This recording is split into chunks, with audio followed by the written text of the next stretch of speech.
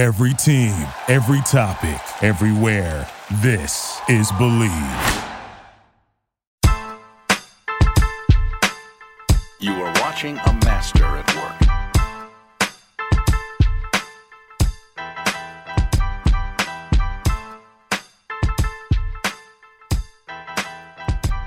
Welcome to NFL Trend Zone. We are the podcast arm of FranchiseTag.com, a website that covers everything about the NFL. Every team, all analysis, free agency, trades, the whole gambit.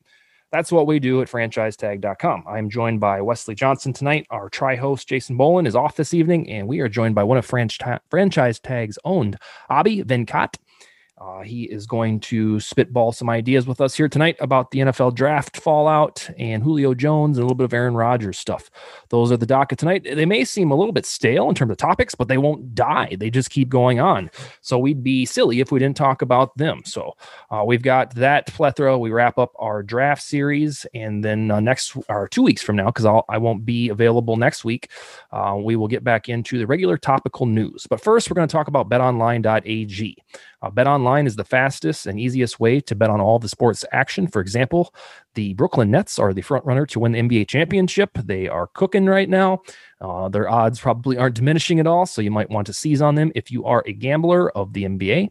BetOnline has you covered for all the news, scores, and odds. It's the best way to place your bets, and it's free to sign up. Head to betonline.ag or use your mobile device to sign up today and receive your 50% welcome bonus on your first deposit. BetOnline, your online sportsbook experts. Here we go again. This is our final, draft fallout show. We're doing the Wests, and that's the AFC West and NFC West. And then we will get into more Julio Jones stuff because that is still an apropos topic, and we'll see where the night takes us thereafter. In our series, we've had the same segment of questions, and tonight we'll start with the AFC West. And that's the NFC West. Hold on. AFC West, in which team had a solid draft? Wes, I went with the Chargers mainly because Rashawn Slater is somebody I coveted for my favorite team. And then Asante Samuel, I'm a sucker for the bloodline stuff. And I think that he'll kind of have that Winfield feel about him. I know that's cliche, but I do believe it. So the Chargers were the team that I thought had the most solid draft. What do you have? Yeah, Chargers did have a really good draft. They were up there for me. But for the sake of the show, I'll pivot to the Broncos. Okay. They also got a bloodline player in Patrick Surtain in the first round, first cornerback off the board. Javonte Williams in the second round, running back, big bruising running back. And then pretty sure it's everybody's favorite internet picture is Quinn Marinez, the center. Pregnant guy. Yeah, with the little crop top T-shirt and belly exposed. So I think they did well. Obviously, it remains to be seen until they get on the field. But sure. All those guys have a lot of upside to them and should be able to contribute immediately. Abhi, do you have anything different? It's okay if you don't. Yeah, I thought the Chargers and the Broncos were probably the best two drafts in that division, and I personally like the Chargers better because of Slater and Samuel.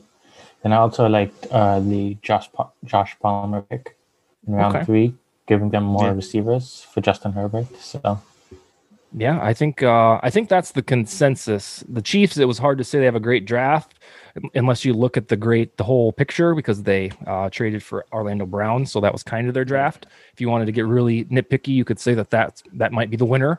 And then that's a nice segue to the next thing, onto the Raiders, about which team had a questionable draft. I don't think there's any other answer than the Raiders, and it's solely for the fact that they refuse to shed their own conceived stereotype.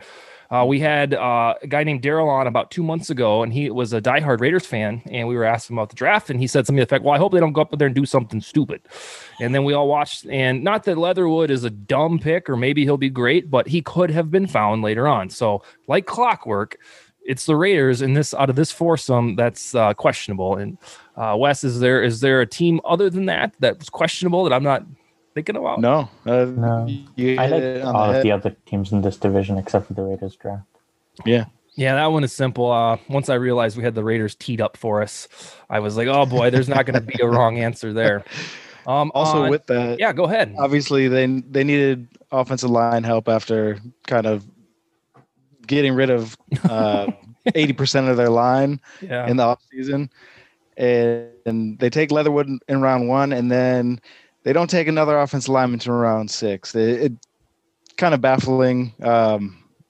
We'll see what happens, but obviously their biggest area in need they addressed once, and that just completely forgot about.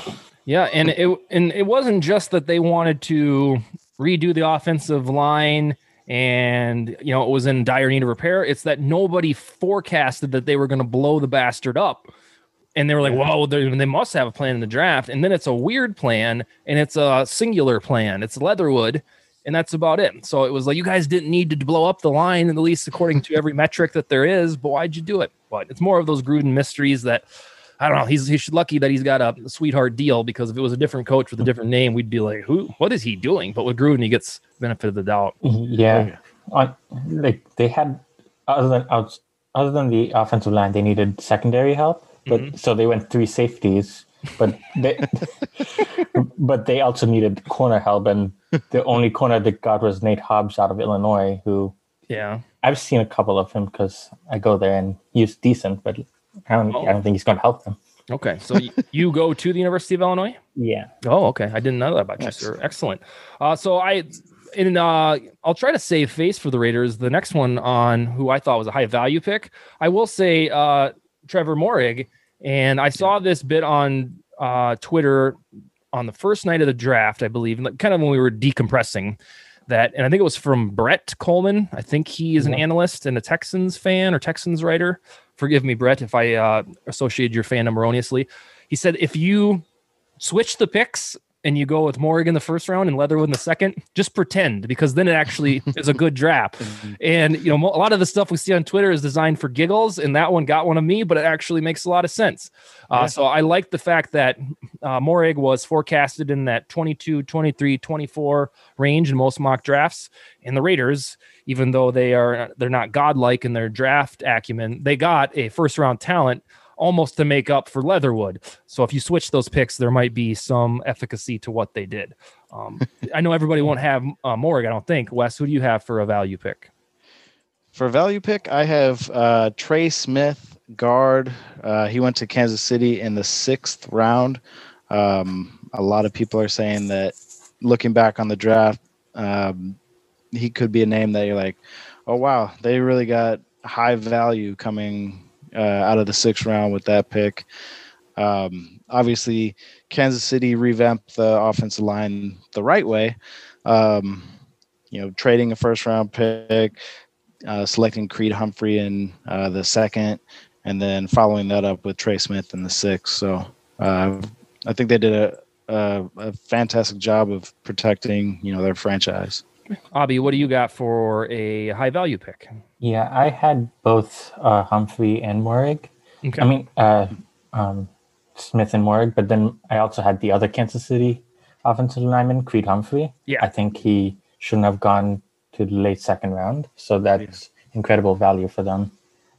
Yeah, and we did a show a month and a half ago, Wes and our usual tri-host, Jason Bolin, cool sounding names, and that was the one I picked, Creed Humphrey, because I'm a Rocky fan and Apollo Creed fan. One of my cats is named Apollo Creed, so I wanted to point that out. We circled back, and Creed Humphrey fell within the AFC West.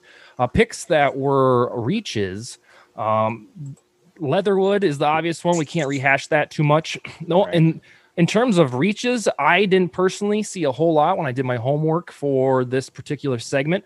I think if you really had to stretch it, and this is me looking for something bad, perhaps the Broncos didn't need to pick Javonte there.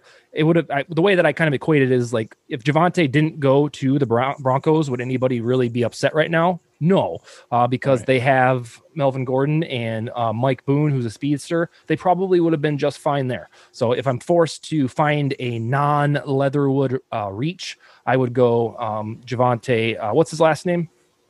Williams. Williams. Okay. I was going to say Wilson. Javonte Williams to the Broncos, although I don't dislike that pick because the Broncos always make running backs just work. Abby, what do you have for perhaps another reach within the division other than Leatherwood?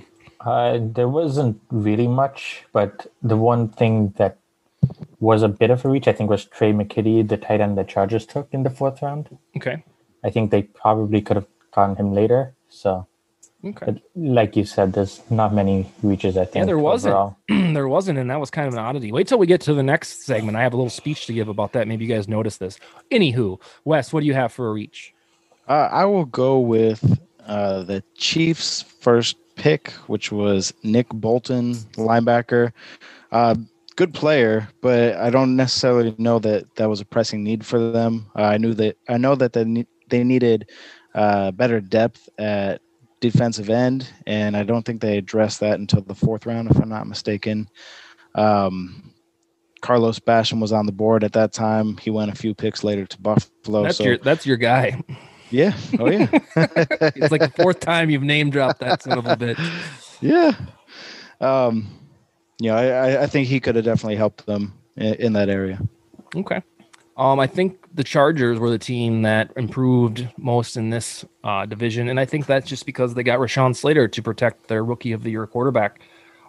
Most reasonable mock drafts had it go Penny Sewell, Rashawn Slater, Christian Darrisaw for the 1, 2, 3 of left tackles, and I believe that the Chargers getting Slater was first. Everybody kind of knew it if he fell there. And so I think it just came to fruition.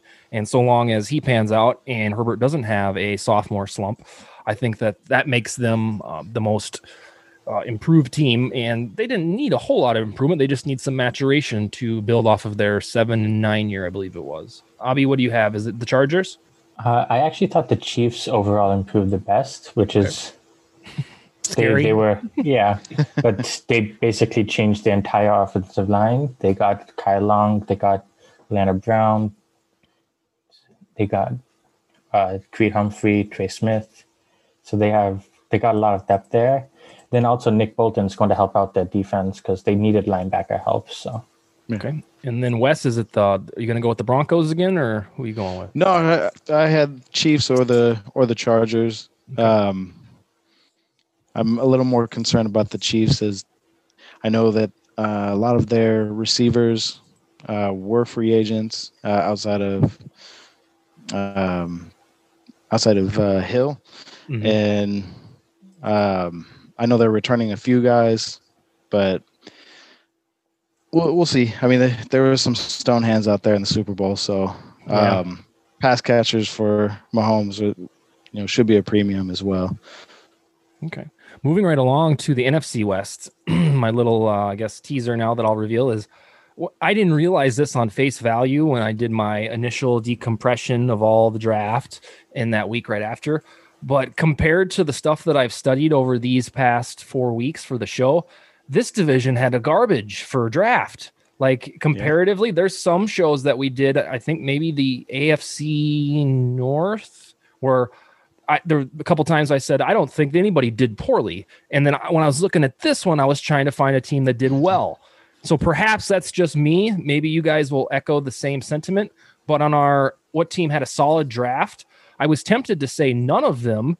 But then I guess the Niners, you could say, if Lance is indeed their future franchise dude, then it'll turn out to be a home run. But I got a little spiel so I'm going to be all over the board on the 49ers during this exercise, all over. So hopefully with Wes's friends that listen out in the Bay Area, they can agree with me, because there's bittersweet things all about this draft. So you're going to hear me be like, well, I thought he liked it, I thought he disliked it. So if I had to pick a solid draft, this is just me. Maybe you guys love this division. I would say the Niners, but that's asterisked because I don't think it was all that solid. Abby, which team had a solid draft?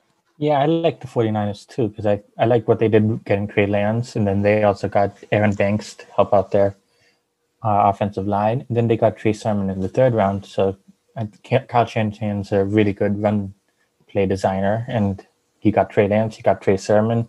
I think it's going to be really good for their offense. Okay. Wes. Yeah. San Francisco, out of all of them, probably had the best draft. I mean, it all hinges on Trey Lance.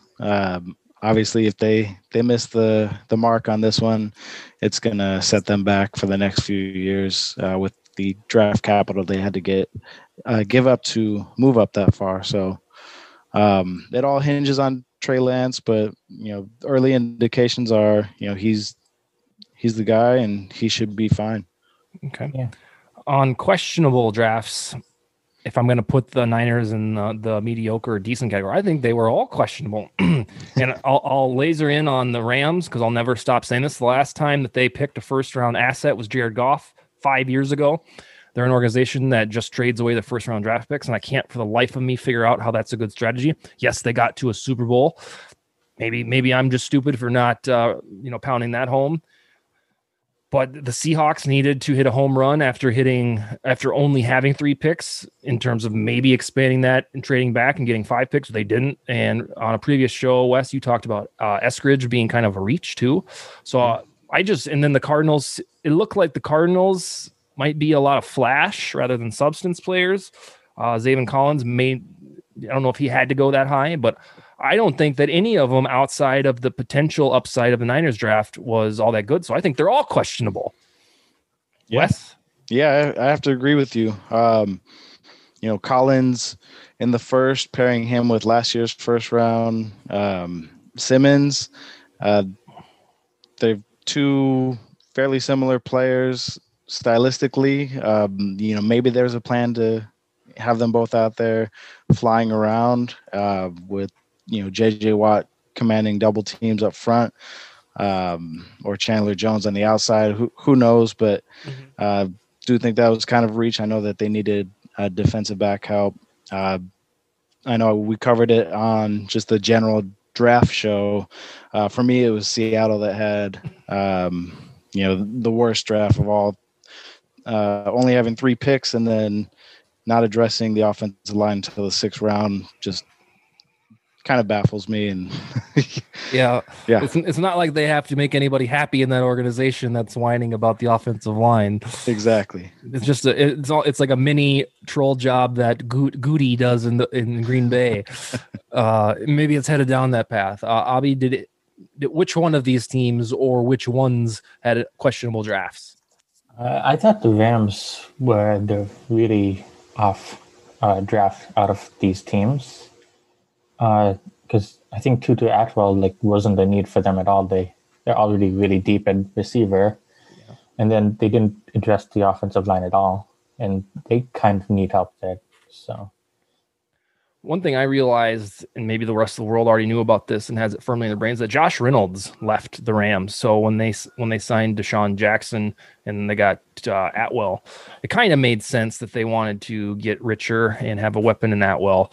I forgot that Reynolds had left the division, and so not that he was very elite or anything, but he whenever I think of a good, decent WR3, I think of him. I don't know if that's from fantasy football ingrained in me, but that's what I kind of point to as a working man's WR3. The one that I had for a high value pick, again, I struggled to figure out what is a high value pick because none of these drafts jumped off the page to me. I thought perhaps Rondale Moore, because I saw mock drafts where he was maybe going to go to a wide receiver needy team like the Ravens or the Bears. So if he can get some traction behind Hopkins and Kirk and then Fitz if he returns, which is, he would be in the 4th hole. But yeah, Rondale Moore, if I was forced to pick a value pick, it would be him. Wes, what do you got? Who do you think I got? Let's see. We will go with San Francisco in the 5th round. Is it a USC guy? Hufanga, USC safety. I can read you like a book. I thought he could go as early as the 3rd round. I wanted Minnesota to grab him at some point, and when he went to the Niners, I was like, God dang it. Yeah. So, he's my high value pick, sleeper, 5th round. We'll see what happens with them in San Fran.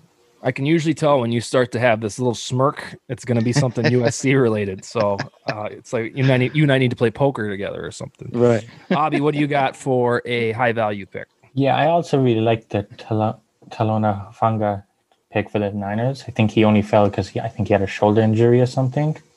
Yeah. So if he's healthy, he's going to be a really good player for them. But my pick's actually going to be for the Seahawks. I think Stone Forsythe for them in the 6th round, even though they didn't address the offensive line until then, he was supposed to go much earlier. Mm-hmm. So that makes up for the fact that they waited so long. Yep, and I just got to hope that he pans out. He's got a world-class first name. That's my son's first name. And you don't see that very often. That's why I'm calling it out, Stone Forsythe. And then for reaches, this one I debated if I really wanted to get on record saying this. But I'll start with Eskridge because that one could have been found by other reasonable teams later in the draft. So not to kick a dead horse, but him. But fundamentally, trading the Enterprise for Trey Lance was not necessary. They can tell me that they wanted him all along. Fine, dandy. I don't think you had to trade all the way up to 3 to get him, especially when we were in a national debate for 3 weeks on whether or not Mac Jones was going to be the guy or Fields, who ultimately was the one that fell, who was going to be their savior. So I know that you can't, play too much chess on draft night to get the guy that you absolutely love. But I really don't think they had to trade up to 3 to get Trey Lance. So I think that was a reach in the strict definition of reach. Abby, what do you have?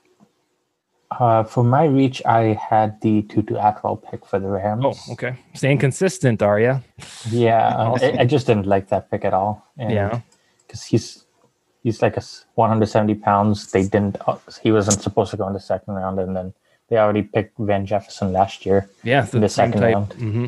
So they just didn't need him at all, and he was a reach. So Wes, hit us with it. Yeah, Tutu Atwell, 5'8" wide receiver. They don't have a very good track record. Specifically, those 5'10" and under. Most recently, KJ Hamler, Tavon Austin, and Dree Archer. Tavon Austin's a big name because he went, I believe, top 10, top 12 in the draft, but it hasn't really panned out. So I would piggyback on Tutu Atwell. Okay. And then here's where I start to get wishy-washy. So for the team that improved the most, so you'll recall 1 minute ago, I didn't say that I think Lance was going to be a bust or that he was going to suck or anything. I just didn't think he had to trade all the way up that far to get him. But I do think that they, out of these 4 teams, that the Niners improved the most in the draft because of Lance's potential. Gone are the days where Garoppolo will get hurt and then they have to pivot to Beddard or Mullins. Yeah, Mullins, who's actually a pretty decent backup quarterback. Those days are gone, and we don't even know if Garoppolo will get out of the gate with a starting job. He probably deserves to because he's a good quarterback. He just doesn't stay healthy. That's the whole reason they got Lance. So let's say they go with Garoppolo and the same stuff happens and he's hurt.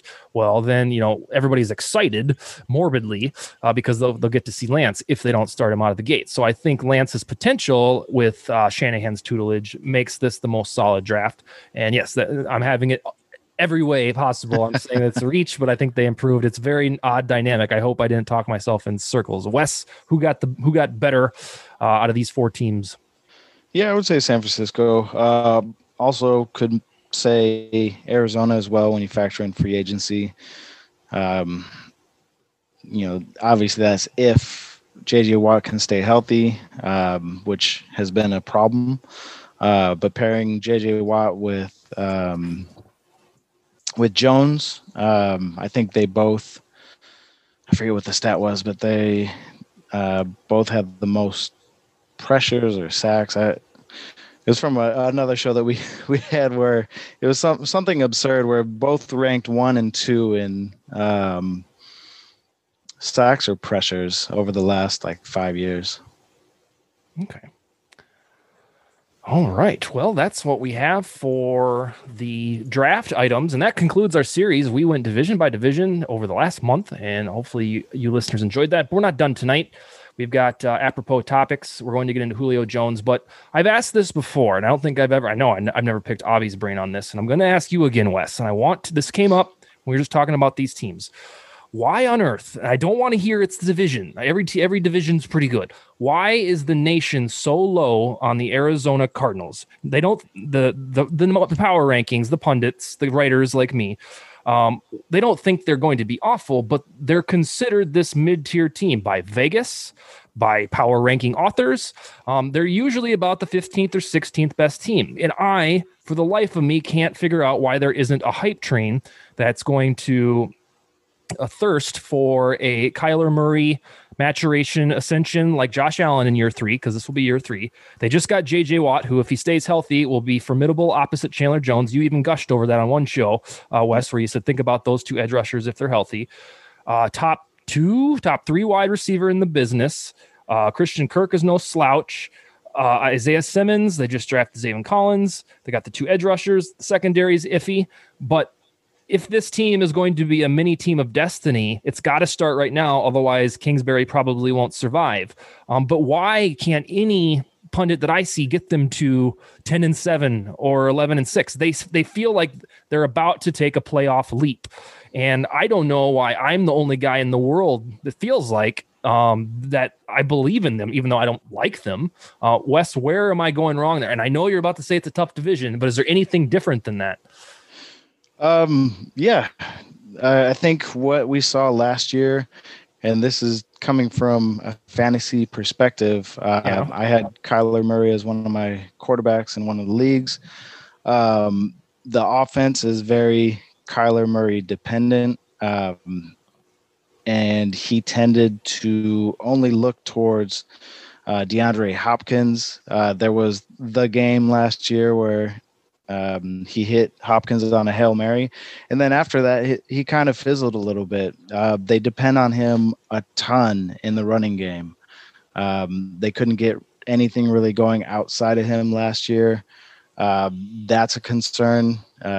You'd rather have him in the pocket than scrambling around. Obviously, it's part of his game. Mm-hmm. But the more he gets outside of the pocket, the larger tendency he has to injure himself, which he did towards the end of last year.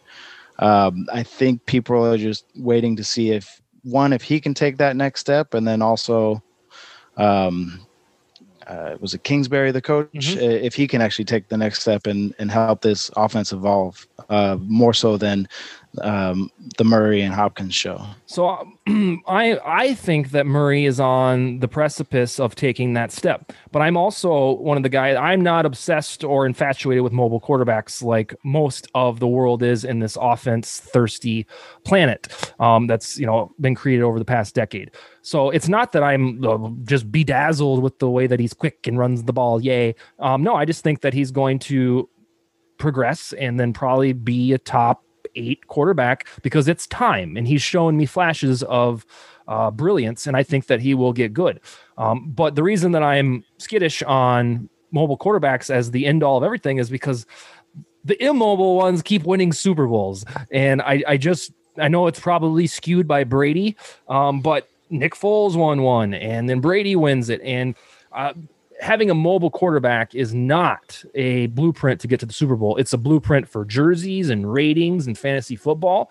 But until they start rapid fire winning Super Bowls or leading teams to Super Bowls, I'm not infatuated. But with Murray, I think he can do both. I think he's a pocket passer if he wants to be, but then he's the dual threat. So I just think that he's going to have a bigger year than the first 2 years, and he wasn't even bad these last 2 years. So each time I look at Joe Schmo's power rankings, and oh, boom, there's the Cardinals at number 16. And I was like, is this going to be the time that they get up in the top 10? Nope. So Avi, am I wrong, or where is the body politic wrong? So I think the issue with the Cardinals is, first of all, I don't think their division has Matthew Stafford, Russell Wilson, and then the 49ers. So they have to play those teams 6 times. But then I think there's also people aren't sold on Cliff Kingsbury. he was supposed to bring this like super innovative like passing attack and stuff, but he hasn't really like been able to design good passing plays. Mm-hmm. He's misused Hopkins in a way, only keeping him on the left side of the field, basically. And then also their offensive line is a bit iffy. So there's issues there.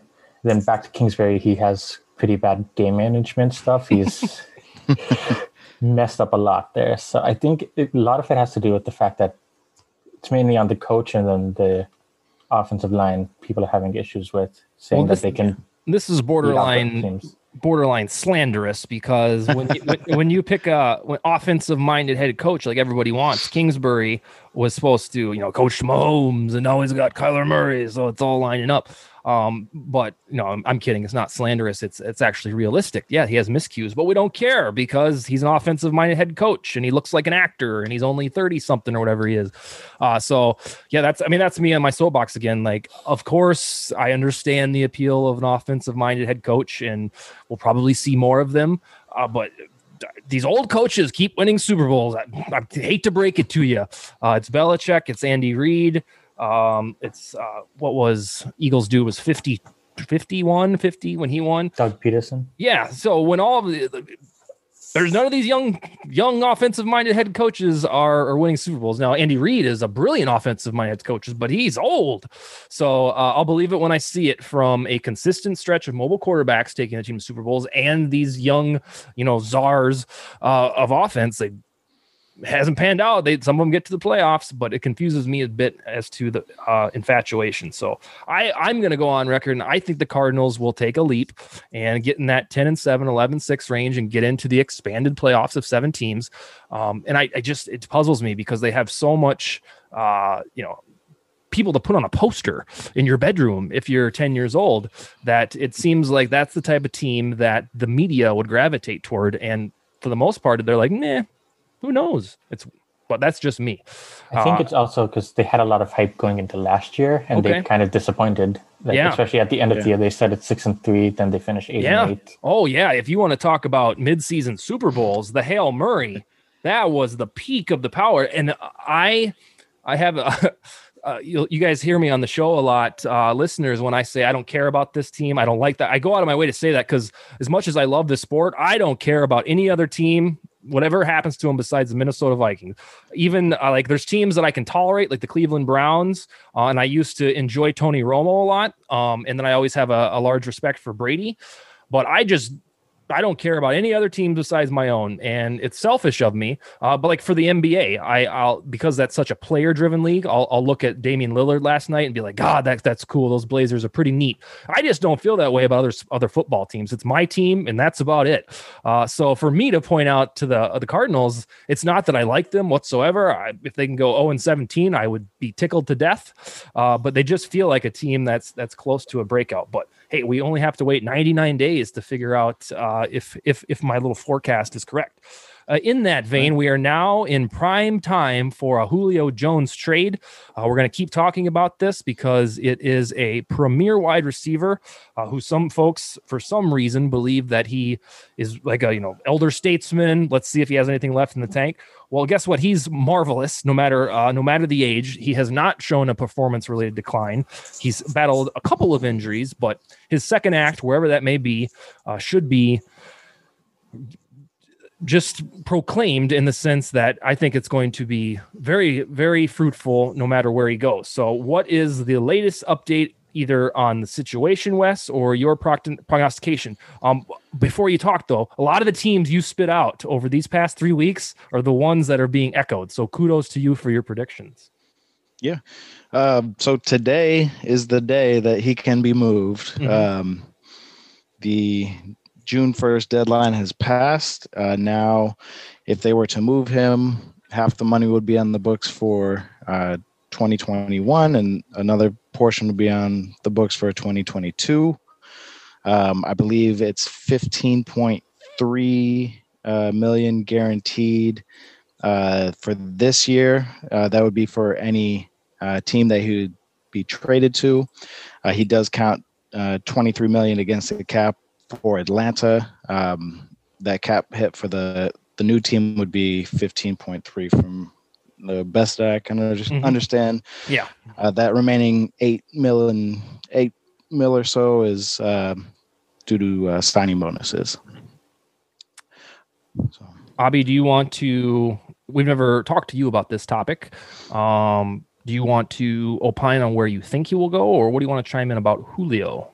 Well, first of all, he's still really, really good. Like, if you look at all the like advanced stats to show that, like, yards per route run, PFF grade, like, basically everything says he's still a top 5 receiver.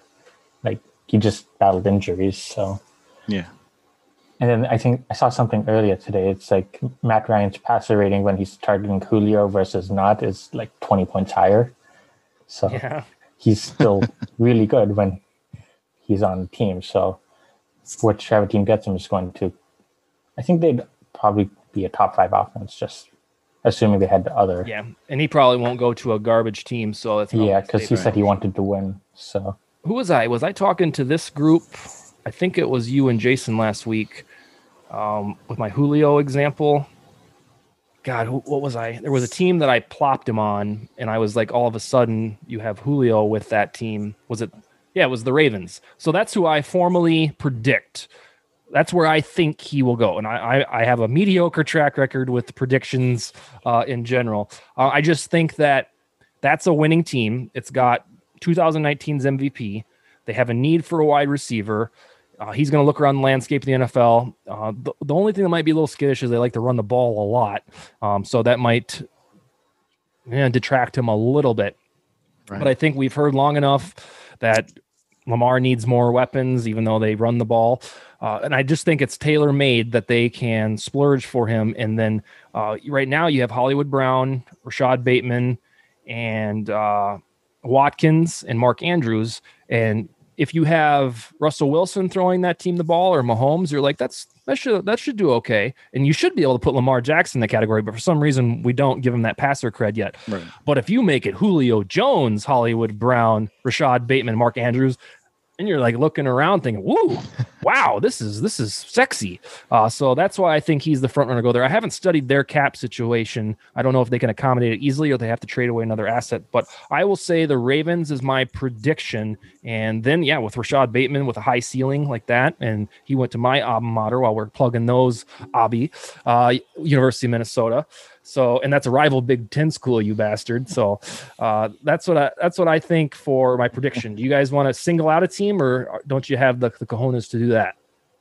So about the Ravens, I think if they get Julio Jones, I think they'd pass a lot more. I think the reason they've been running so much is because I don't think they trust their receivers outside of Mark Andrews, and he's not really like an outside guy. So I think that's part of the reason why they've been rushing so much. Yeah, but I don't think they'll actually trade for him. I think it's probably going to be either the Titans or the Patriots. I mean, I've been seeing AJ Brown recruiting Julio on Twitter basically every 3 hours. So Titans are another team that'll have to change their philosophy.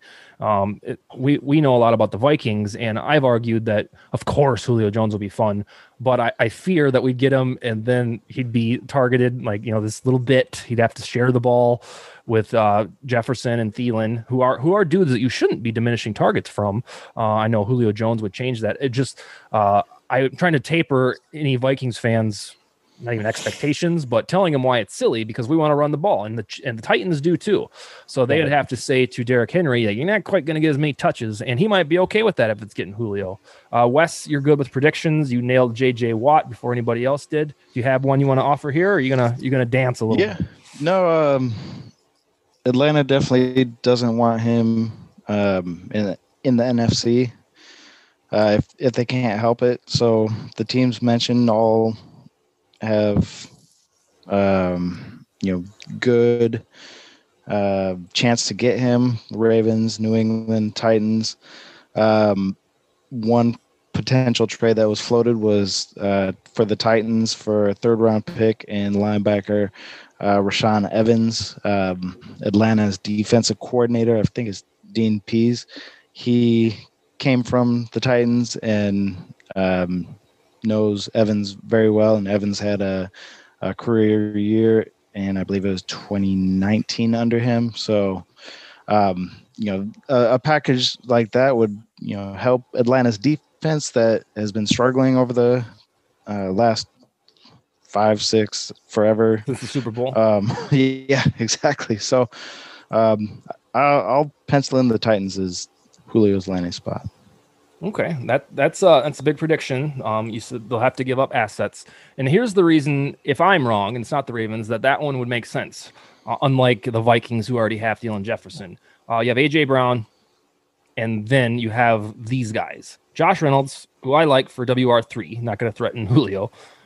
Nick Westbrook, Akeem, Chester Rogers, Cameron Batson, Mason Kinsey, Dez Fitzpatrick, Cody Hollister, Fred Brown, Marcus Johnson, Kahia Lipscomb, and Racy McMath. Those are all of the wide receivers on the depth chart right now for the Titans. Yes, I pulled up a website and read all those off. I didn't have them memorized, but there's a need there for a WR2. Reynolds with the Mahomes could probably be a fancy-dancy WR2, but it would make sense if the Titans dealt for him, A, with the recruiting aspect by A.J. Brown, and then they needed a WR2, and, if A.J. Brown idolized this dude, then I think there's something there. So I can see that one happening, and then they have to switch their philosophy, as opposed to the blah, blah, blah touches that Henry gets per game. It's going to have to reduce probably by 20% to satisfy the fact that you have two Herculean weapons in Brown and Jones. They also have the targets that have opened up, because not only did they lose Corey Davis, they also lost Jonnu Smith. So the targets that would have gone to those guys could just give them to Julio. Yeah, that is a remarkable point. Maybe they can balance it where they don't have to ignore Henry, because why would you want to do that, especially if they're committed to that type of ball under Vrabel? I doubt that he's doing a run-first offense just for kicks.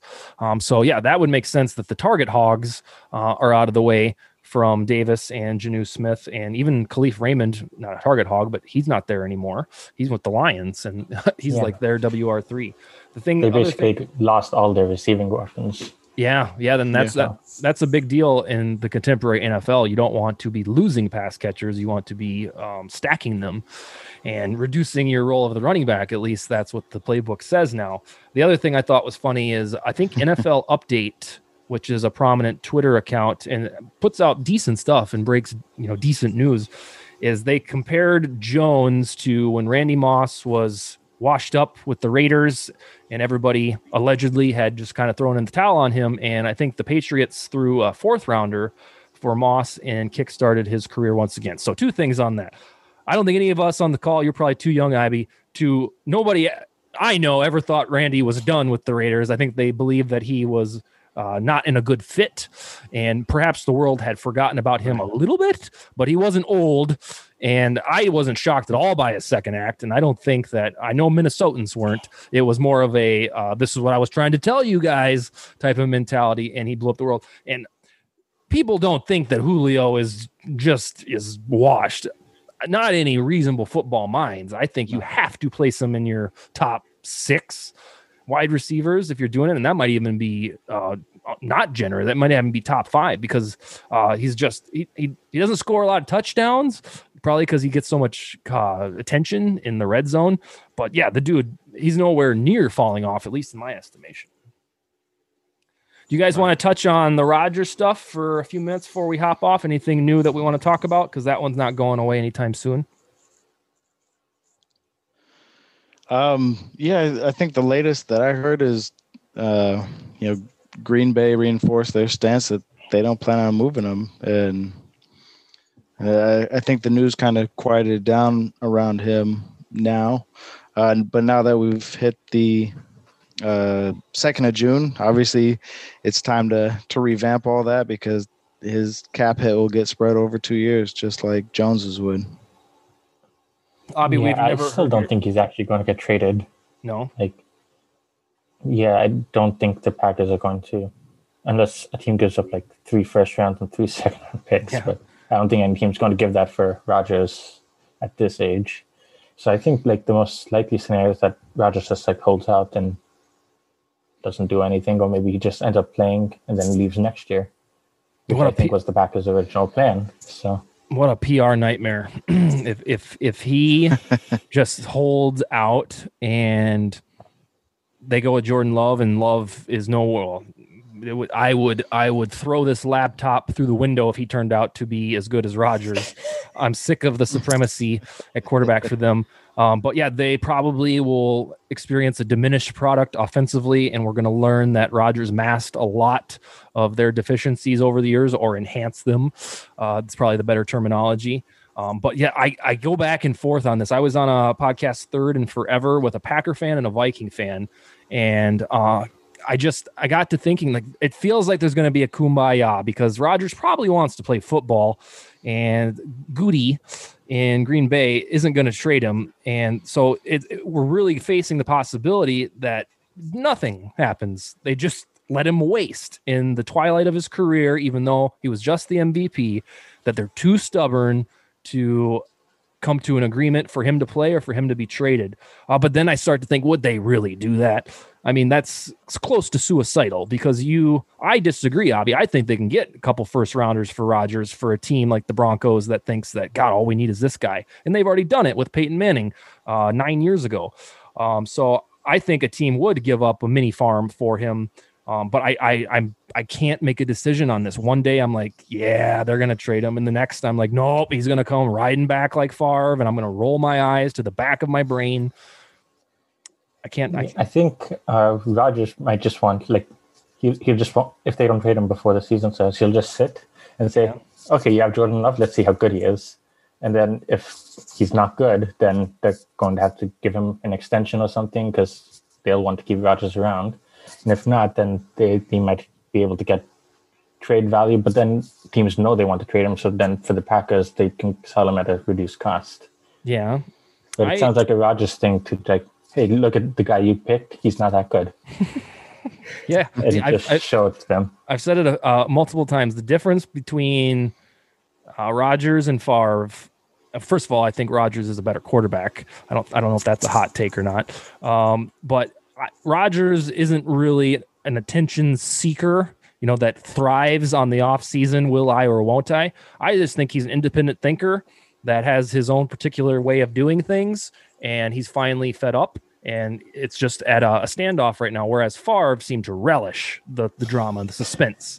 And I think that's the difference here is this first time we've seen it from Rodgers. And so as much as it feels eerily similar, they're wearing the same colors, the same helmet and all that, I think that Rodgers is just more of an independent, not a weird dude, but just a free thinker that does his own thing. And if it comes down to it, I'll just retire and, I'll hang out in California and do my thing. And, do that. I think he'd be happy as a clam doing all that. Whereas I think Favre was happy as a clam being sought by the Jets, by the Vikings, by the Packers again. Right. I think it's just different personalities.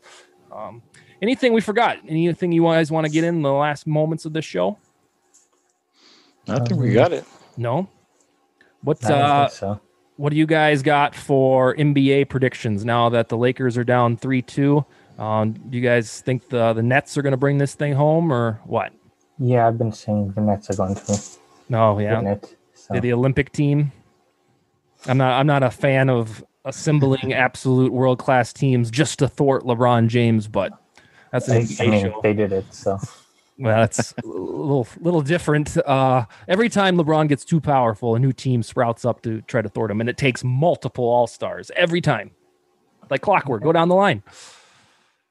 Yeah, but they're just that good, so. Well, of course they're good. They can lead each team to the playoffs by themselves. Tatum scoring 50 to get even one win against them. So yeah. Oh, I lived it. I know all about scoring 50 and coming up short. That's what I thought was going to happen last night, where LeBron would drop 50 and they'd win, but nothing even remotely close to that. Yeah, that game was surprising. Oh, nauseating is what it was. Wes, I know that you're probably in a compromised spot because you're a Lakers dieharder. By the time folks listen to this, will be probably the day of the game. What's your expectations for the rest of these playoffs? I think Lakers show out in Game 6, force a Game 7, and then it's just a matter of if the role players can, do something, because they didn't do anything last night. If that happens, LA can can carry on until the second round into a more favorable matchup against either Denver or Portland.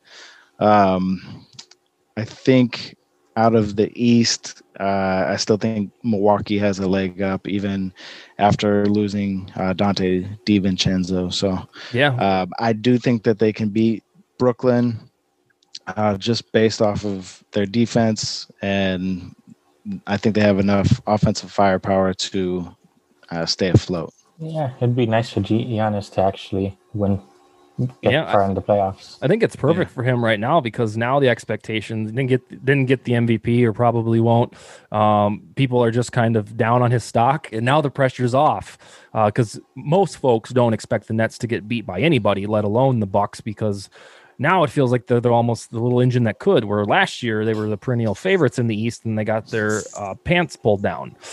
So yeah, I still believe in the Lakers. I've been doing this LeBron thing for 18 years, and I've been through some stuff, and this one ranks, it's suspenseful, but it's nowhere near a rock bottom, at least in terms of emotion. So I have faith that the Lakers will win on Thursday night and then win Game 7, and we'll look back and look at all the little graphics that said Lakers are 1 game away from elimination. They're going to be blown up in the offseason, but Now I'm really raising the bar for myself tomorrow when I watch the game, because tomorrow I will be on pins and needles, and I haven't felt that way about a Laker or a LeBron game in about 3 years, where I'm like, oh boy, what happens if they lose this? I just don't know if the Lakers supporting cast or if LeBron's fully healthy. So last year the supporting cast was nowhere near as good talent wise as this one, but it just worked.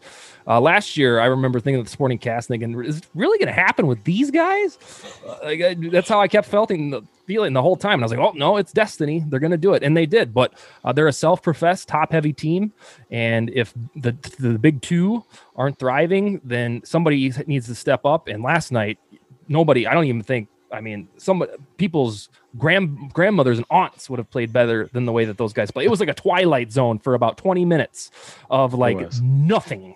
They just whatsoever went right. It was like a 24-2 run or something. Oh my goodness! And they couldn't shoot it. Everything, missed shot, foul against them, call against them, like every single thing. It was like it seriously felt like, how can everything go rotten and nothing good happen? And that's what it felt like an hour, and maybe it was real time, but my goodness. All right, so we'll be off next week. I'm taking a road trip with my family. It's the first vacation we've taken in about 2 years, so we're going to skip next week, but we'll be back 2 weeks from tonight. That would be June 16th, hopefully with some Julio news or Rodgers news or Watson developments or something. But that's all we got, and peace. You are watching a master at work.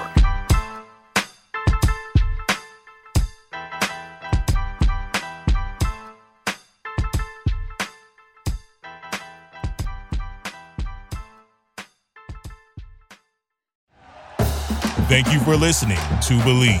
You can show support to your host by subscribing to the show and giving us a 5-star rating on your preferred platform. Check us out at Believe.com and search for BLEAV on YouTube.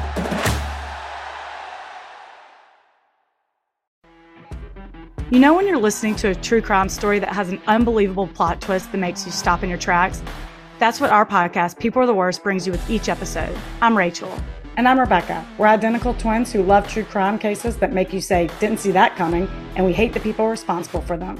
Listen to People Are the Worst now on Apple, Spotify, or wherever you get your podcasts.